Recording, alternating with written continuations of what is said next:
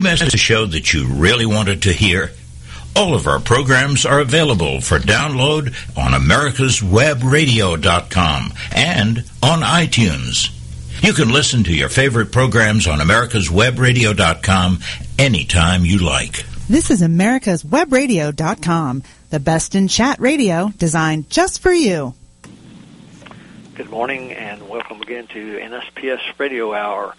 We're ready and charged up and ready to go here today and have sort of a unique situation today. I guess I could say that my guests are in studio. That's probably not a good terminology to use, but actually Neil Sandler and Gavin Schrock are joining me today, and they were kind enough to come over and meet with me this morning. So we're on the phone together. We're just in different rooms. So, guys, I hope our walls are thick enough that we won't hear each other through the walls. But welcome to the show. Thanks, Kurt. Morning, Kurt. Glad to have you both with me today. Just for introduction, I think people know the both of you. Neil, of course, is the owner, publisher, sure, jack of all trades of what is now known as Cook and Bottle Washer. Yeah. xyHt magazine, or as I like to call it, xyHt. There you go.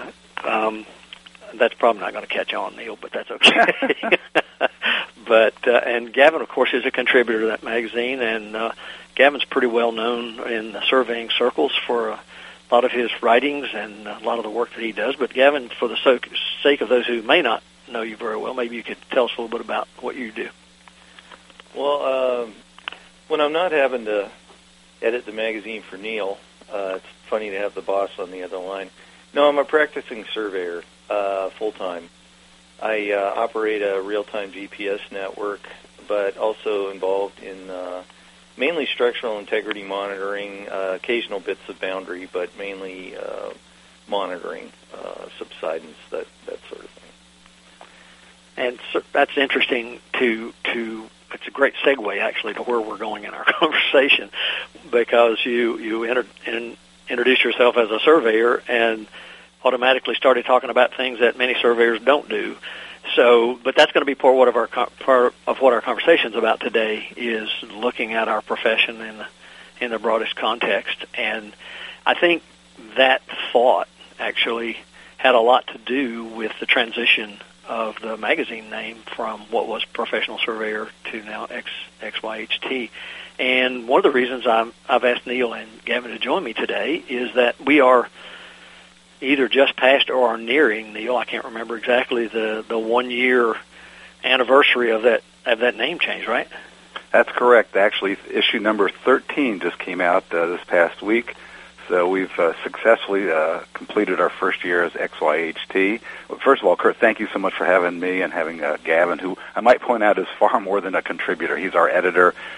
He's the brains behind most of what we set out to accomplish, and so Gavin does far more than just a contributor. But we've just completed our first year, Kurt. It's been an exciting first year. We've learned a lot, and we see a bright future ahead of us. We see an incredibly bright future for surveyors, who still represent a large percentage of our readership and our audience. And as you know, we talked about this morning and on previous occasions. We are of and by the surveying world. Most of our readers still are surveyors. And one of the reasons we went through this transition was we listened to surveyors who are our readership, our advertisers, and much of what we did was because of our participation in NSPS meetings. I sat in for years and listened to the trials and tribulations of surveyors within NSPS, and we made the adjustment. We made the change. It wasn't an easy one from an owner's perspective. I am not a surveyor. I am a small business owner. And, listening to a lot of your folks, I can tell you right now that there were a couple memorable moments over the years. I remember John Matonich from, what's the name of his firm up in Michigan? Rowe. Rowe, thank you, Rowe Surveying. I remember him talking at one of your meetings about that he went to a meeting of aggregate companies, and he was the only surveyor there, and he looked for opportunities for his company, and he found some.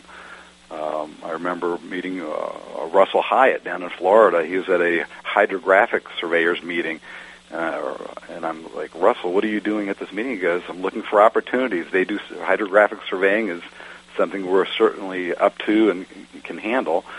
So, looking for opportunities for surveyors is what we are all about.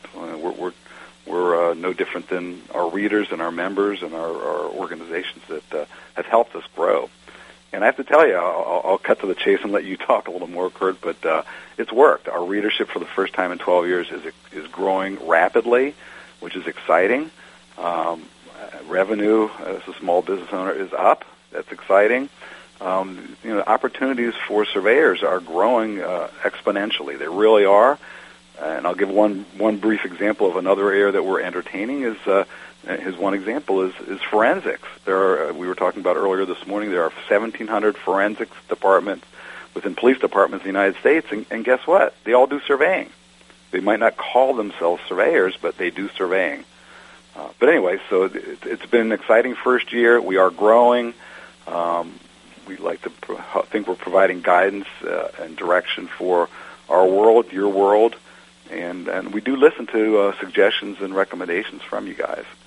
Anyway, I've said far too much, but thank you. Yes, it's been a good and interesting first year.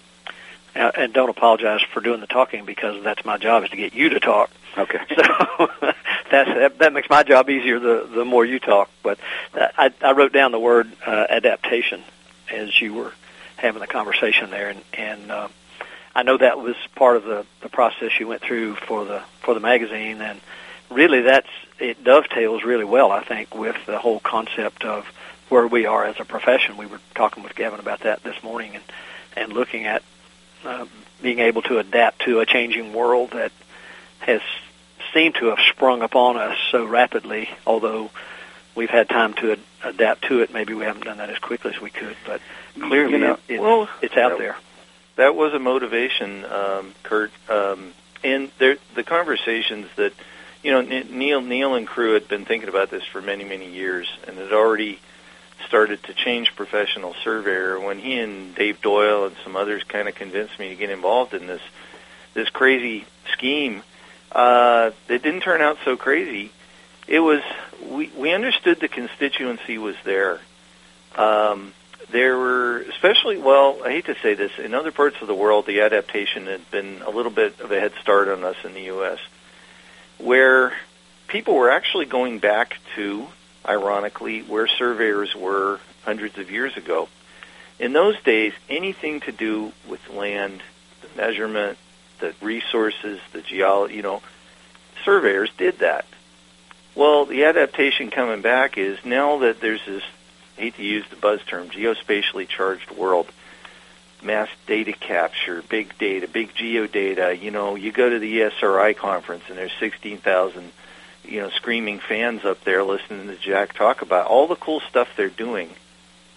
But who's collecting it and measuring it? I run into these people all over the place, all over the country, and I find out, oh, yeah, I started in surveying. That was my route. Now they're doing all this scanning and remote sensing and all that. So the constituency was there. And after we changed, so many folks came up to us at conferences and commercial conferences and state societies and all that, and came up and went, wow, we're being represented now. We have,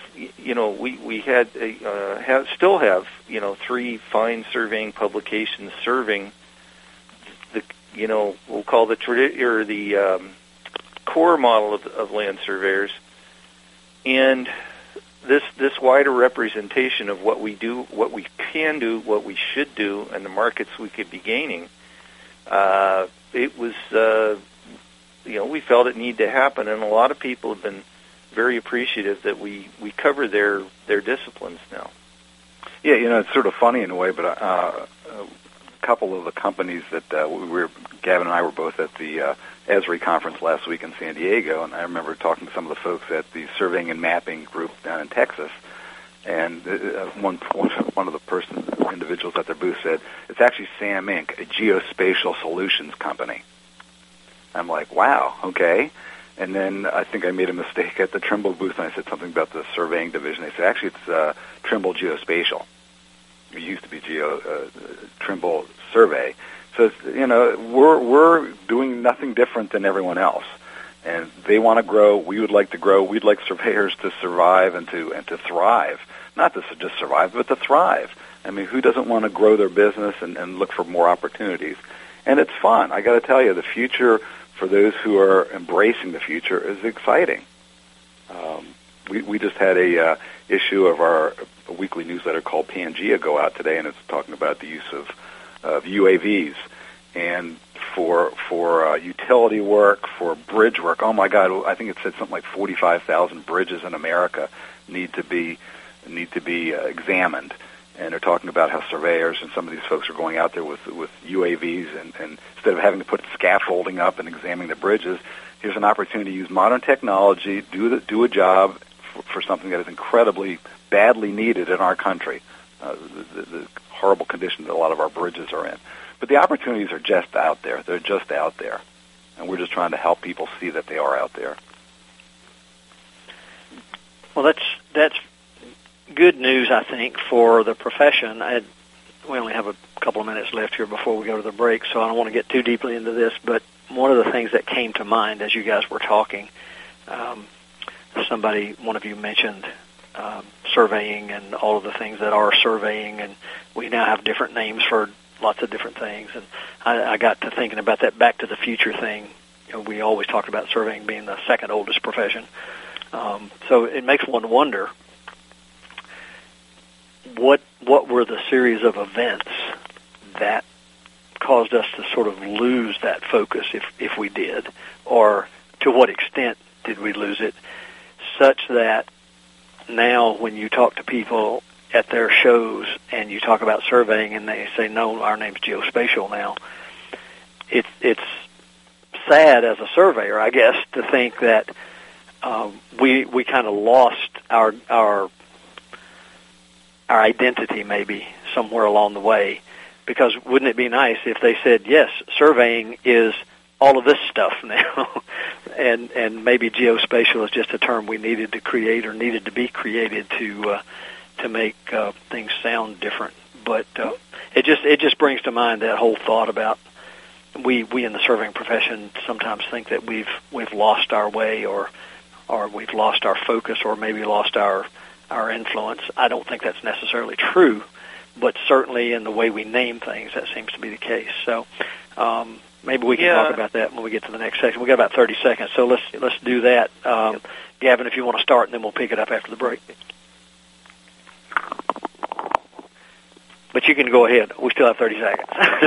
Oh, I thought I got cut off there. Well, no. I've heard some interesting historical theories on the demographics when we looked at the census data and the Bureau of Labor Statistics. So, well, that's I'll wait till after the break for that one. Yep, that's a good way to start the next session, because I think that is important. We all seem to realize something's going on. We're not sure what it is. So let's go to our break, and we'll be back in a couple of minutes. Want to know if your Schonstedt locator is still under warranty? Go to Schonstedt.com and click on Warranty Finder in the lower left-hand corner. Enter your 6-digit serial number, and it will tell you everything you need to know. Out of warranty? Click on Repair Department. But here's a tip. Before sending it in, pick up a $25 discount by going to Specials and Sales under the Buy Now tab at www.schonstedt.com. Did you miss a show that you really wanted to hear? All of our programs are available for download on americaswebradio.com and on iTunes. You can listen to your favorite programs on americaswebradio.com anytime you like. Quick Stakes is your answer to staking. Lightweight, easy to ride on, easy to use, easy to find, and won't break your back carrying them like the old-fashioned wooden stakes. Have you tried a sample? If not, get a pen and paper and write down this number, 800-438-0387, or go to quickstake.com, that's QUIKSTAKE.com, and order your samples. Ask your surveying supply dealer for Quick Stakes today. Don't be hoodwinked by the left, who wants you to believe the fairy tale that we can power America on butterflies, rainbows, and pixie dust. I'm Marita Noon. Get the truth about energy on my show, America's Voice for Energy, only on America's Web Radio.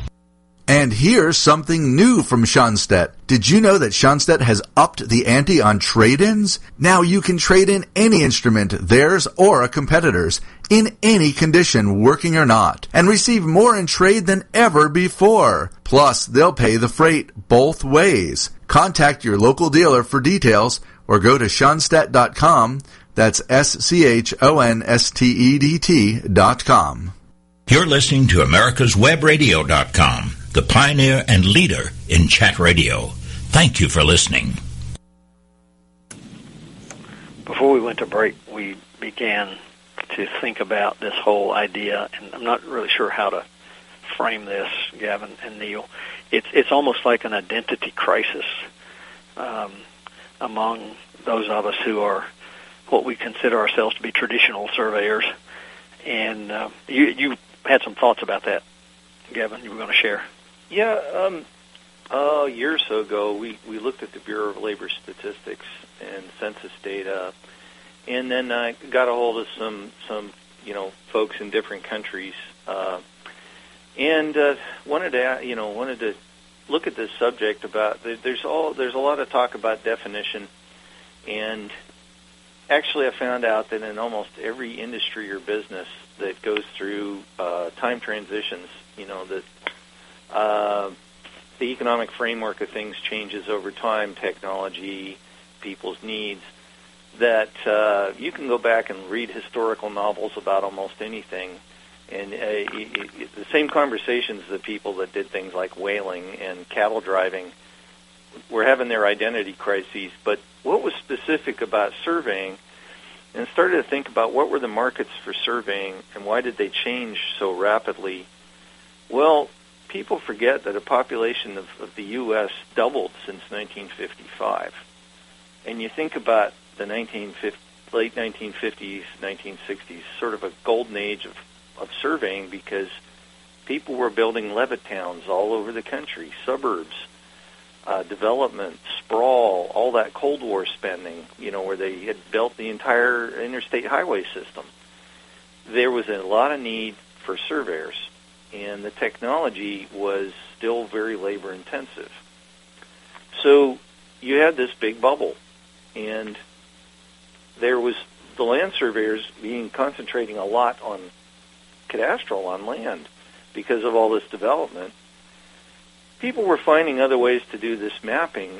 GIS kind of grew up in the same era, the roots of it, and surveyors were initially involved in it, but they needed to build it so rapidly and inexpensively to get all that base in.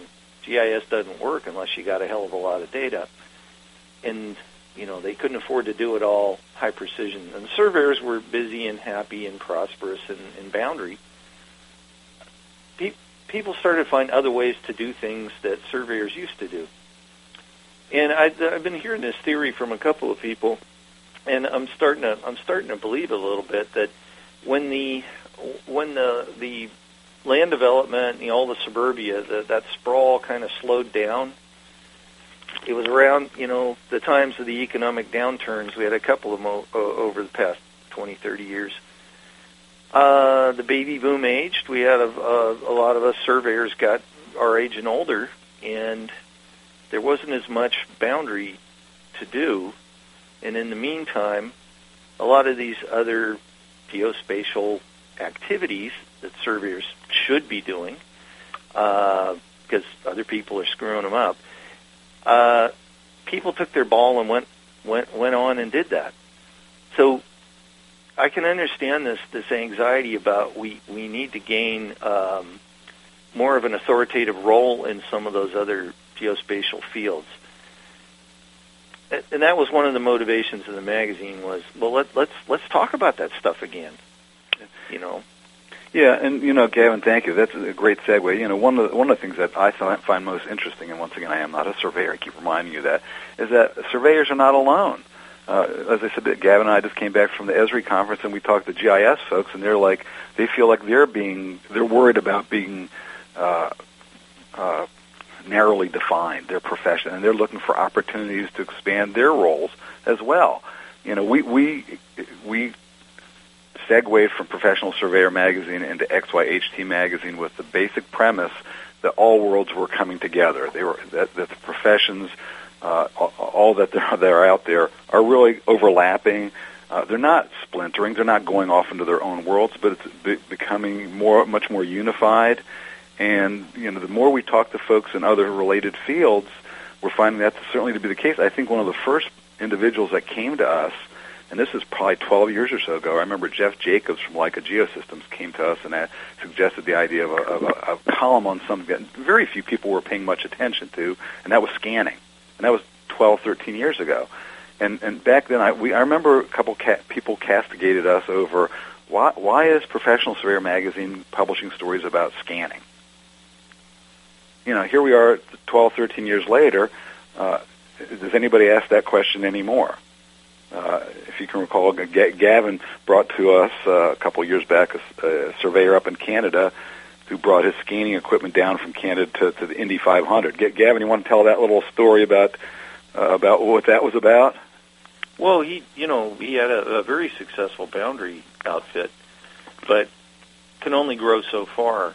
And he had an affinity for racing, an affinity for tech, and had a scanner, and thought that that's a nice side business to go into. It's the feast and famine of the boundary. The companies find some niche topo, utility asset inventory for people.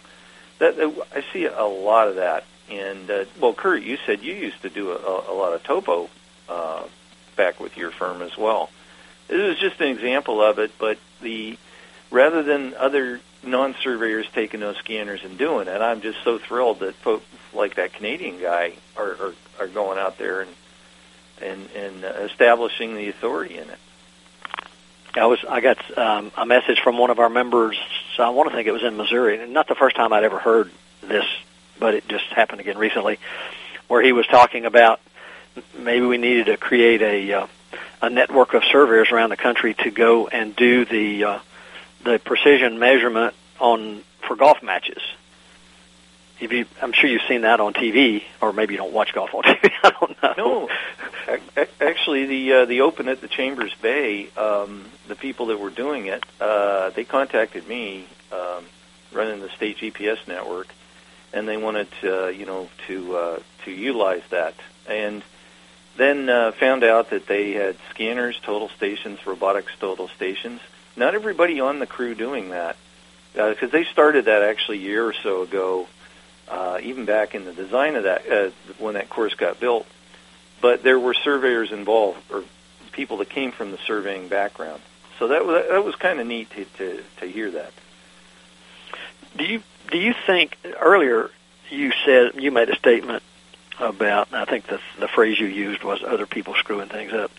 And that was our perspective, of course, because it wasn't to the level of precision or accuracy, maybe precision measurements, one thing, that we were accustomed to. And do you think that harmed the profession in any way in terms of embracing? Because we kind of looked at it as though, well, this stuff really doesn't work all that well, and it's not as good as we can do it with what we do.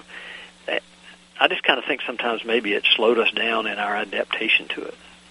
Well, it's real hard. It's real hard to, we take pride, surveyors take pride in our work, and we want to do things the best that can be done. And getting used to the concept of fit for purpose can be a little rough. The customer, you always say the customer is always right. Well, the customer isn't always right. They're making some wild assumption about something and going, no, it has to be more precise than that. It's tough to educate them. But there are times when the customer is absolutely right and goes, you know what, I'm doing this drain field, and I don't need it to the 100th of a foot. I can't afford that. And far too many times surveyors go, you need it to the 100th of a foot. Why? Because we're professional surveyors, and we do it to the 100th of a foot. it's kind of letting go and understanding the fit for purpose. Dave Doyle does a great speech about this as well with geodesy.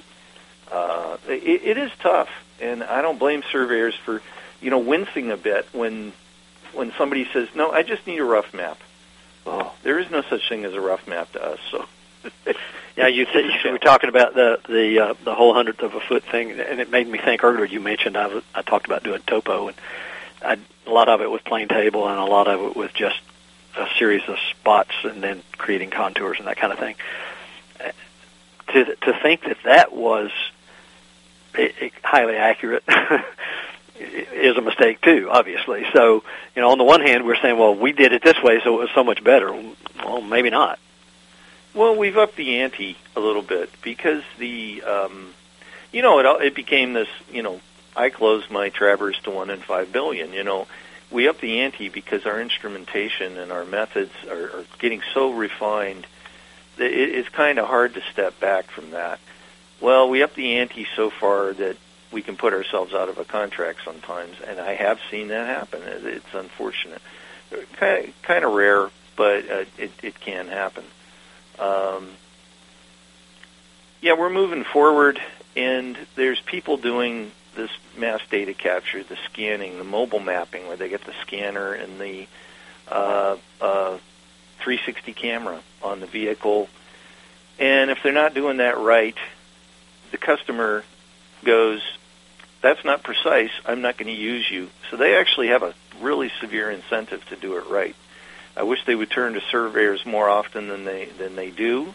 I am seeing more of them reaching out to surveyors to be involved, at least in the team, to do it. That's encouraging. But the proliferation, you remember we tried on the backpack at the Absolutely. conference. Here's this backpack, and the registration of the imagery, of course, to absolute is something that probably only a surveyor can do. But the relative in it, they can just walk through a factory or a building or a place where the GPS won't reach. And the relative precision of that point cloud is astounding. I wish more of us would get involved in that and kind of take that back. It's sort of funny, Gavin, I was wondering if you were going to talk at all about some of the folks that you interviewed last week at Esri, but I know that the gentleman who founded, for example, AccuWeather was one of the individuals. You also interviewed a number of other folks who were really talking about the importance of what we do in their worlds. They really appreciated it. You remember we talked to the deputy director of the NGA, Kurt, the National Geospatial Intelligence Agency, the defense mapping background. But their charge now is to be more of a resource because business is national security. Having strong commerce and things. So they're reaching out. They want to commercialize a lot more of their work, and almost all that is stuff just perfect for surveyors and mappers. And they also want to finally free up some of that Cold War, all the reference control marks and stuff and mapping that they can make available. This tidal wave of information is something great that surveyors can benefit from and help people interpret. That's true. Well, we're ready for a second break. Let's pick up on that thought when we come back. Hang on one thing, though. I will add before we'll forget. We got to go, Neil. We got to go. Okay. Getting into underground utility location? If so, you'll want to know about the Schonstatt Instrument Company's MPC kit, a multi-purpose combo for locating both ferrous objects and underground pipes and cables. And because it consists of 2 instruments in one package, it qualifies for trade-in allowances on 2 locators. Any kind, any make, any condition. Contact your dealer for details or visit www.schonstatt.com. That's SCHONSTEDT.com. Don't be hoodwinked by the left, who wants you to believe the fairy tale that we can power America on butterflies, rainbows, and pixie dust. I'm Marita Noon. Get the truth about energy on my show, America's Voice for Energy, only on America's Web Radio. Quick Stakes is your answer to staking. Lightweight, easy to ride on, easy to use, easy to find, and won't break your back carrying them like the old-fashioned wooden stakes. Have you tried a sample? If not, get a pen and paper and write down this number, 800-438-0387, or go to quickstake.com, that's QUIKSTAKE.com, and order your samples. Ask your surveying supply dealer for Quick Stakes today. Want to know if your Schonstedt locator is still under warranty? Go to Schonstedt.com and click on Warranty Finder in the lower left-hand corner. Enter your 6-digit serial number, and it will tell you everything you need to know. Out of warranty? Click on Repair Department. But here's a tip. Before sending it in, pick up a $25 discount by going to Specials and Sales under the Buy Now tab at www.schonstedt.com. You're listening to America'sWebRadio.com, the pioneer and leader in chat radio. Thank you for listening. One of the things we were talking about when we went to break was the whole idea of surveyors. I think the term you used was get it back in terms of capturing some of this work that's out there. And before I jump into that in terms of how do we prepare to do that, what's the education we're going to need, and all those kind of things, you started to talk about an interview that you were going to do or hope to do with someone at NGA. Yeah, I was just, Gavin had mentioned that he sat down and interviewed. We completed the interview. Okay. We haven't published it yet, yeah. It'll be in the next issue of XY. I was just putting in a free plug for our publication. It'll be in the next issue of XYHT. And we also videotaped it, so it'll be on our website as well. Sorry for trying to get a free plug in there for us. Well, that's okay. That's what we do here. So okay, not a problem. But this concept, the whole get it back concept, I think there's a lot of hand-wringing in terms of, what's the future of the profession going to be? We're all getting old. We're dying. There's nobody coming along that thinks like we do. And engaging ourselves into what will allow us to, quote, get it back in terms of do some of the things we've done historically. I think that's a big challenge, and I think some of the whole concept we need to think about is, okay, if we're going to get it back, we kind of need a plan. How's that going to happen? And then I think that leads us into an educational discussion as well. But Gavin, I was curious about your thoughts on that. Well, we thought we'd talk about this a lot. It seems every time we meet a group of people, this comes up. And somebody made a comment once a few years ago. They said, "Well, who do young people have to look up to? The succession planning. They look up and their heroes are like Elon Musk, the Tesla guy that did that, and SpaceX and all that. They're looking up in the geek world to that these are their inspiration is hopefully not the Kardashians, but no, it's people like Elon Musk, that did all these things. People that did a lot of stuff young. I mean, Bill Gates was in his 20s when he got all that going, and Jobs. Wait a minute. There's a lot of inspiring people who are pushing this succession planning. And we came up with, we wanted to profile, and it's not ageist. I hope people don't think this is ageist, but we're going to profile 40 people under 40 years old that are influencing or moving this initiative forward, and that want us to take this stuff back.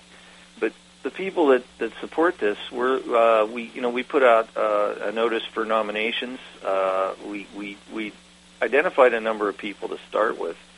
For instance, founder of a UAV company who's under 40 that is arguably one of the most popular in the world.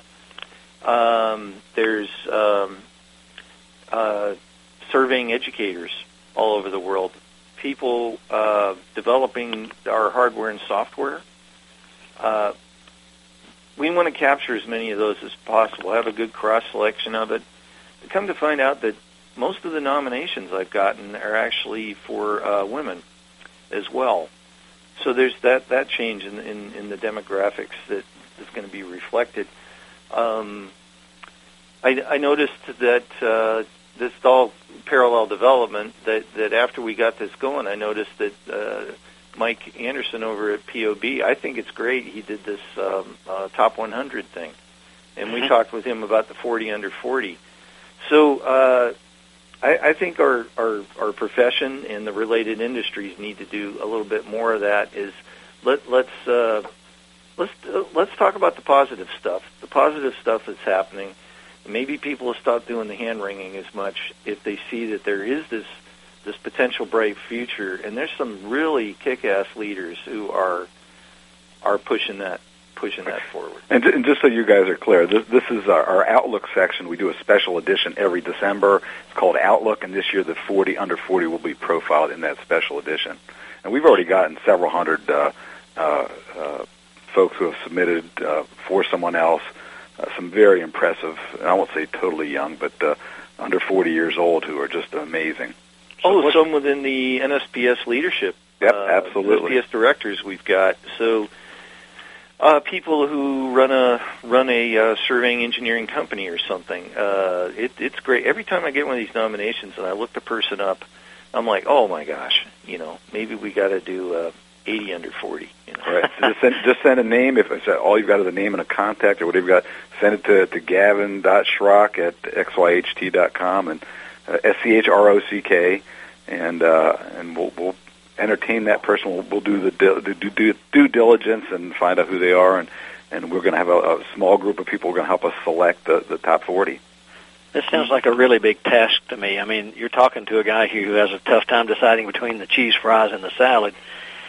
And so in looking at these nominations and these phenomenal people that are coming along, and as long as this is going to last now, you may have several hundred of these to choose from. How's that process going to work?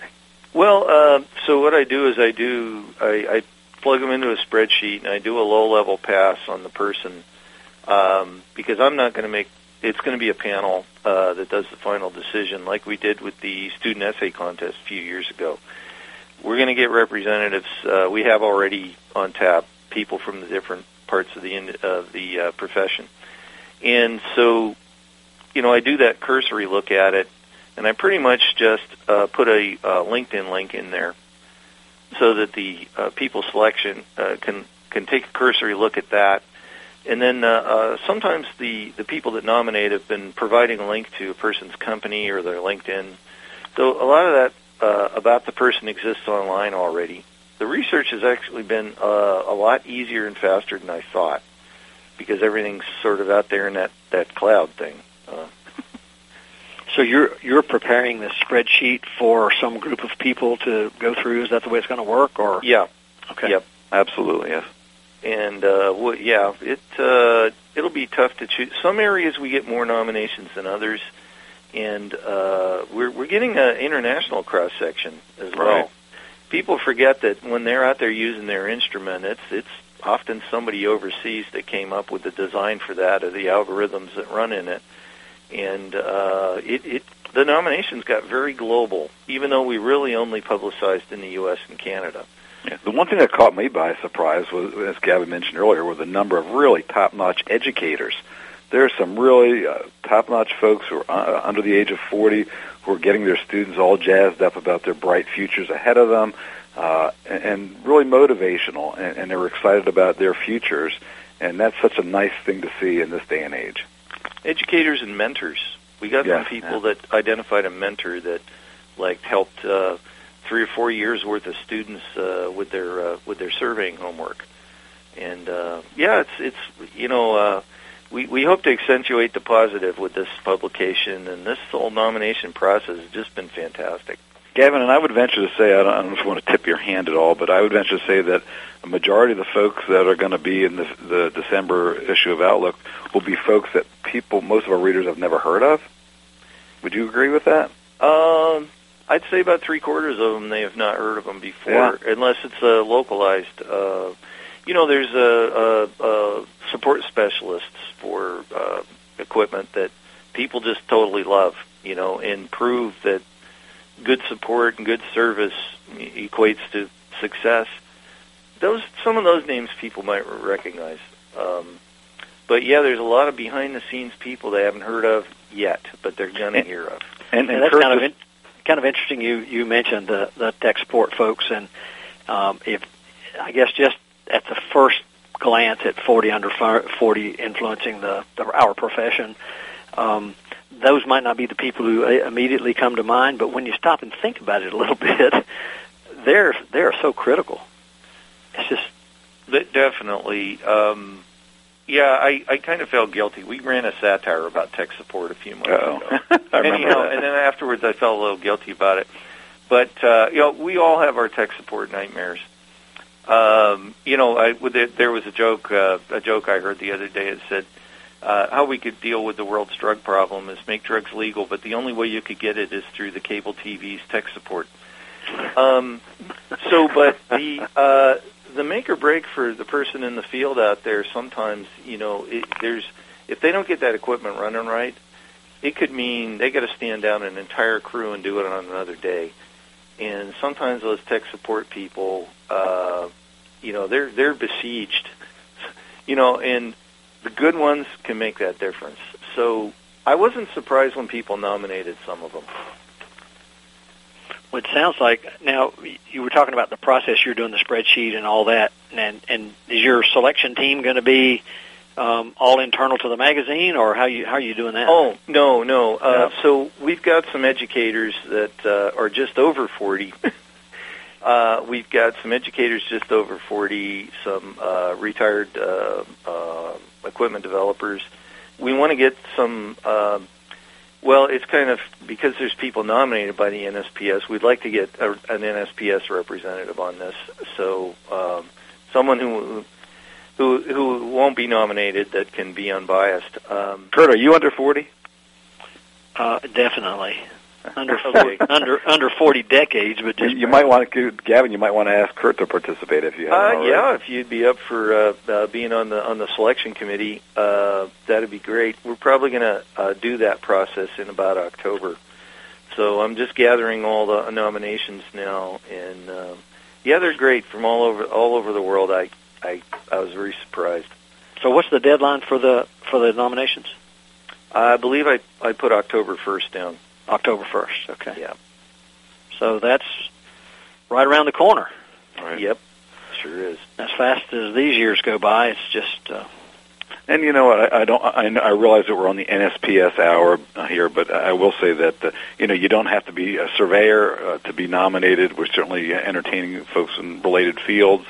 I mentioned to Kurt prior to our interview here that surprisingly, a lot of our new readership is not just from the surveying community. We've grown in a variety of related fields, and that's exciting too. So you don't have to be just a surveyor. Who knows? You could be an administrator or an inventor. Yeah. Actually, that thought, Neil, leads us, I think, to maybe our final topic when we come back from the break, and that is the integration of the licensee with all of the other people who are involved in this geospatial entity that we're involved in, and how are we going to move forward in our interactions and our perspectives of each other to get the most out of what's available to us in technology and thought processes and all those kind of things, and obviously how maybe we can talk a little bit about how the educational system can play into that. But I think that's a really intriguing challenge for the surveying profession as we move forward is, and I don't know if playing nice with everybody is the right terminology, but that facing that challenge of integration from us as the people holding the licenses, the professionals, with everybody else involved. So maybe I'll get you guys to talk about that a little bit when we get back, and we'll go to our break now and come back shortly.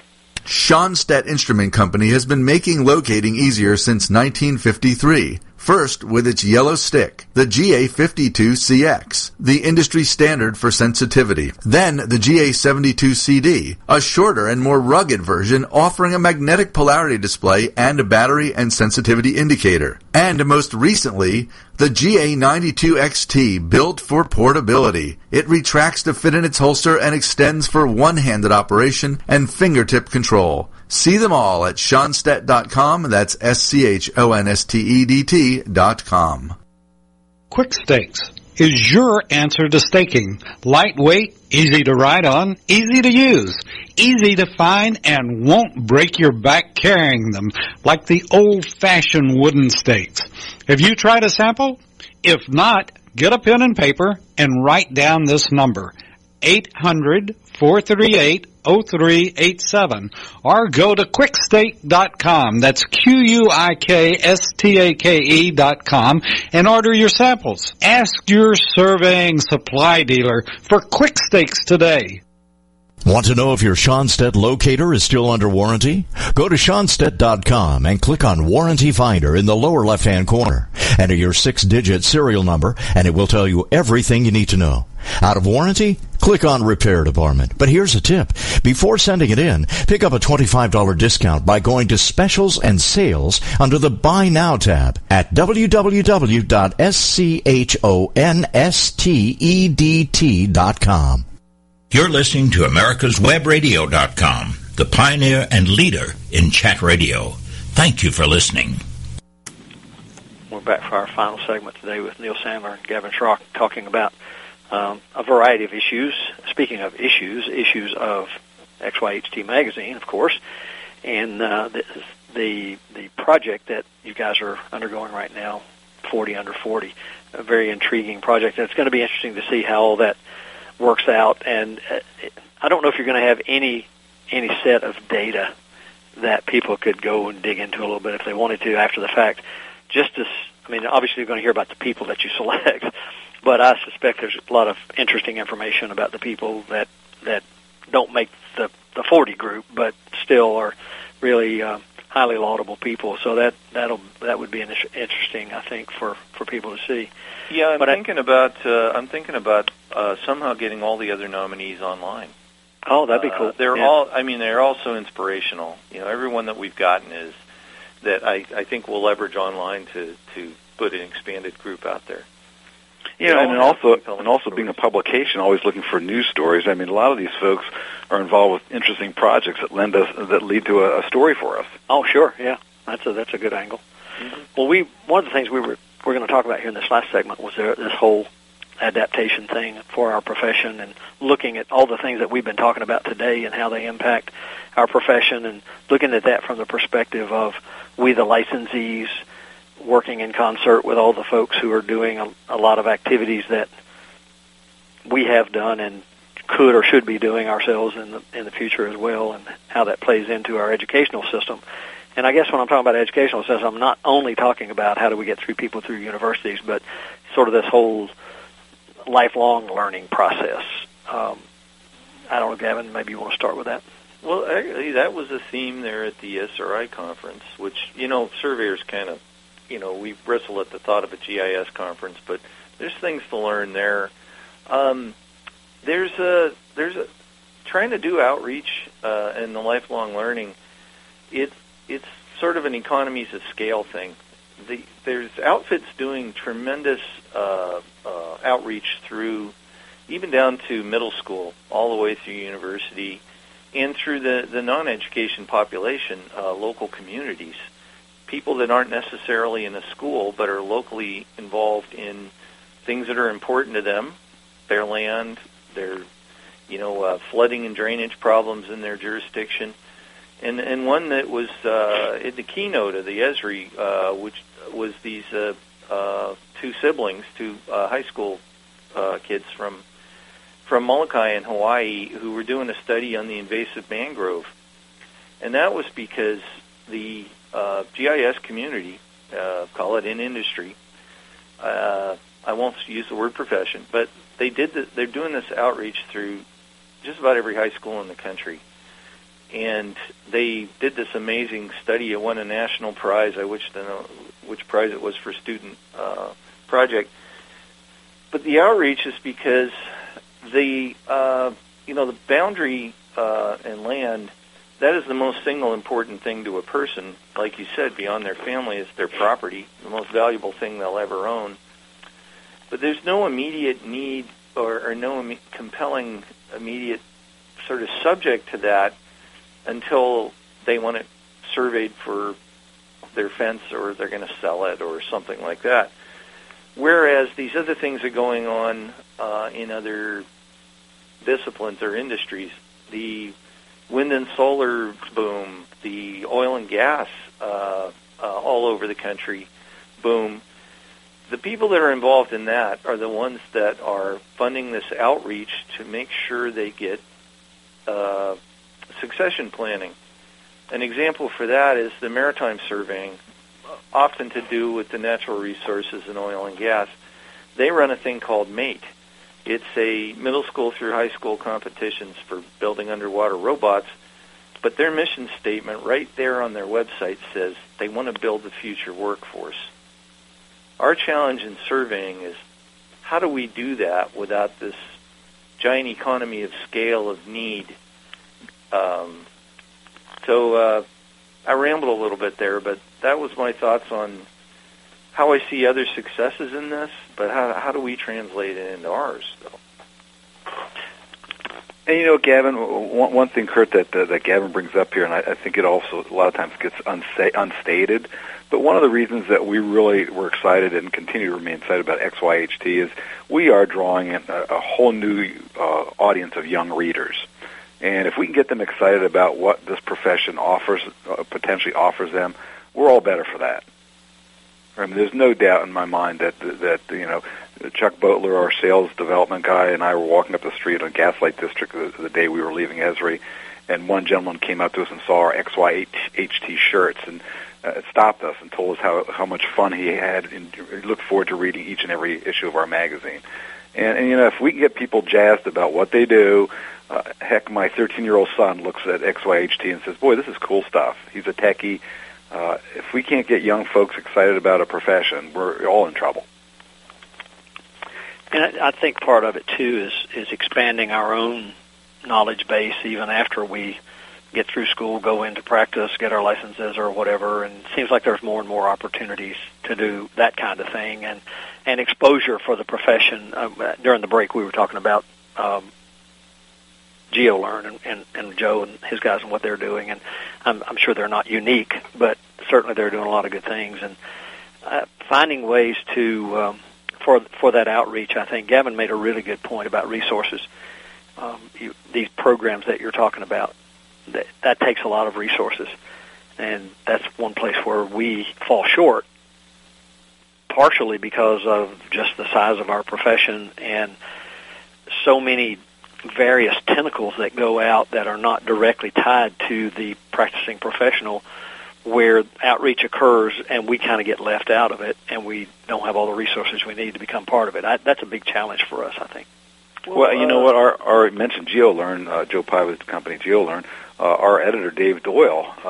Gavin, what has he just completed? 8 courses, I believe, that are now going to be in geodesy through GeoLearn, and that's a good foundation because a lot of surveyors never had to deal with geodesy until they started using GPS.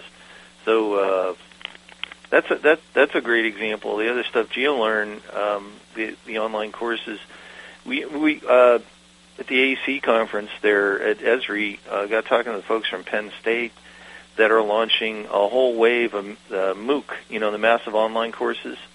Europe's been doing this for a while, and actually, when I talked to geomatics and surveying students in Europe, they got a lot of the foundation right there in the classroom, but got most of the other stuff through the MOOCs. Our profession could really get involved in the MOOCs. And, our numbers are small, so we're only picturing ourselves as an audience.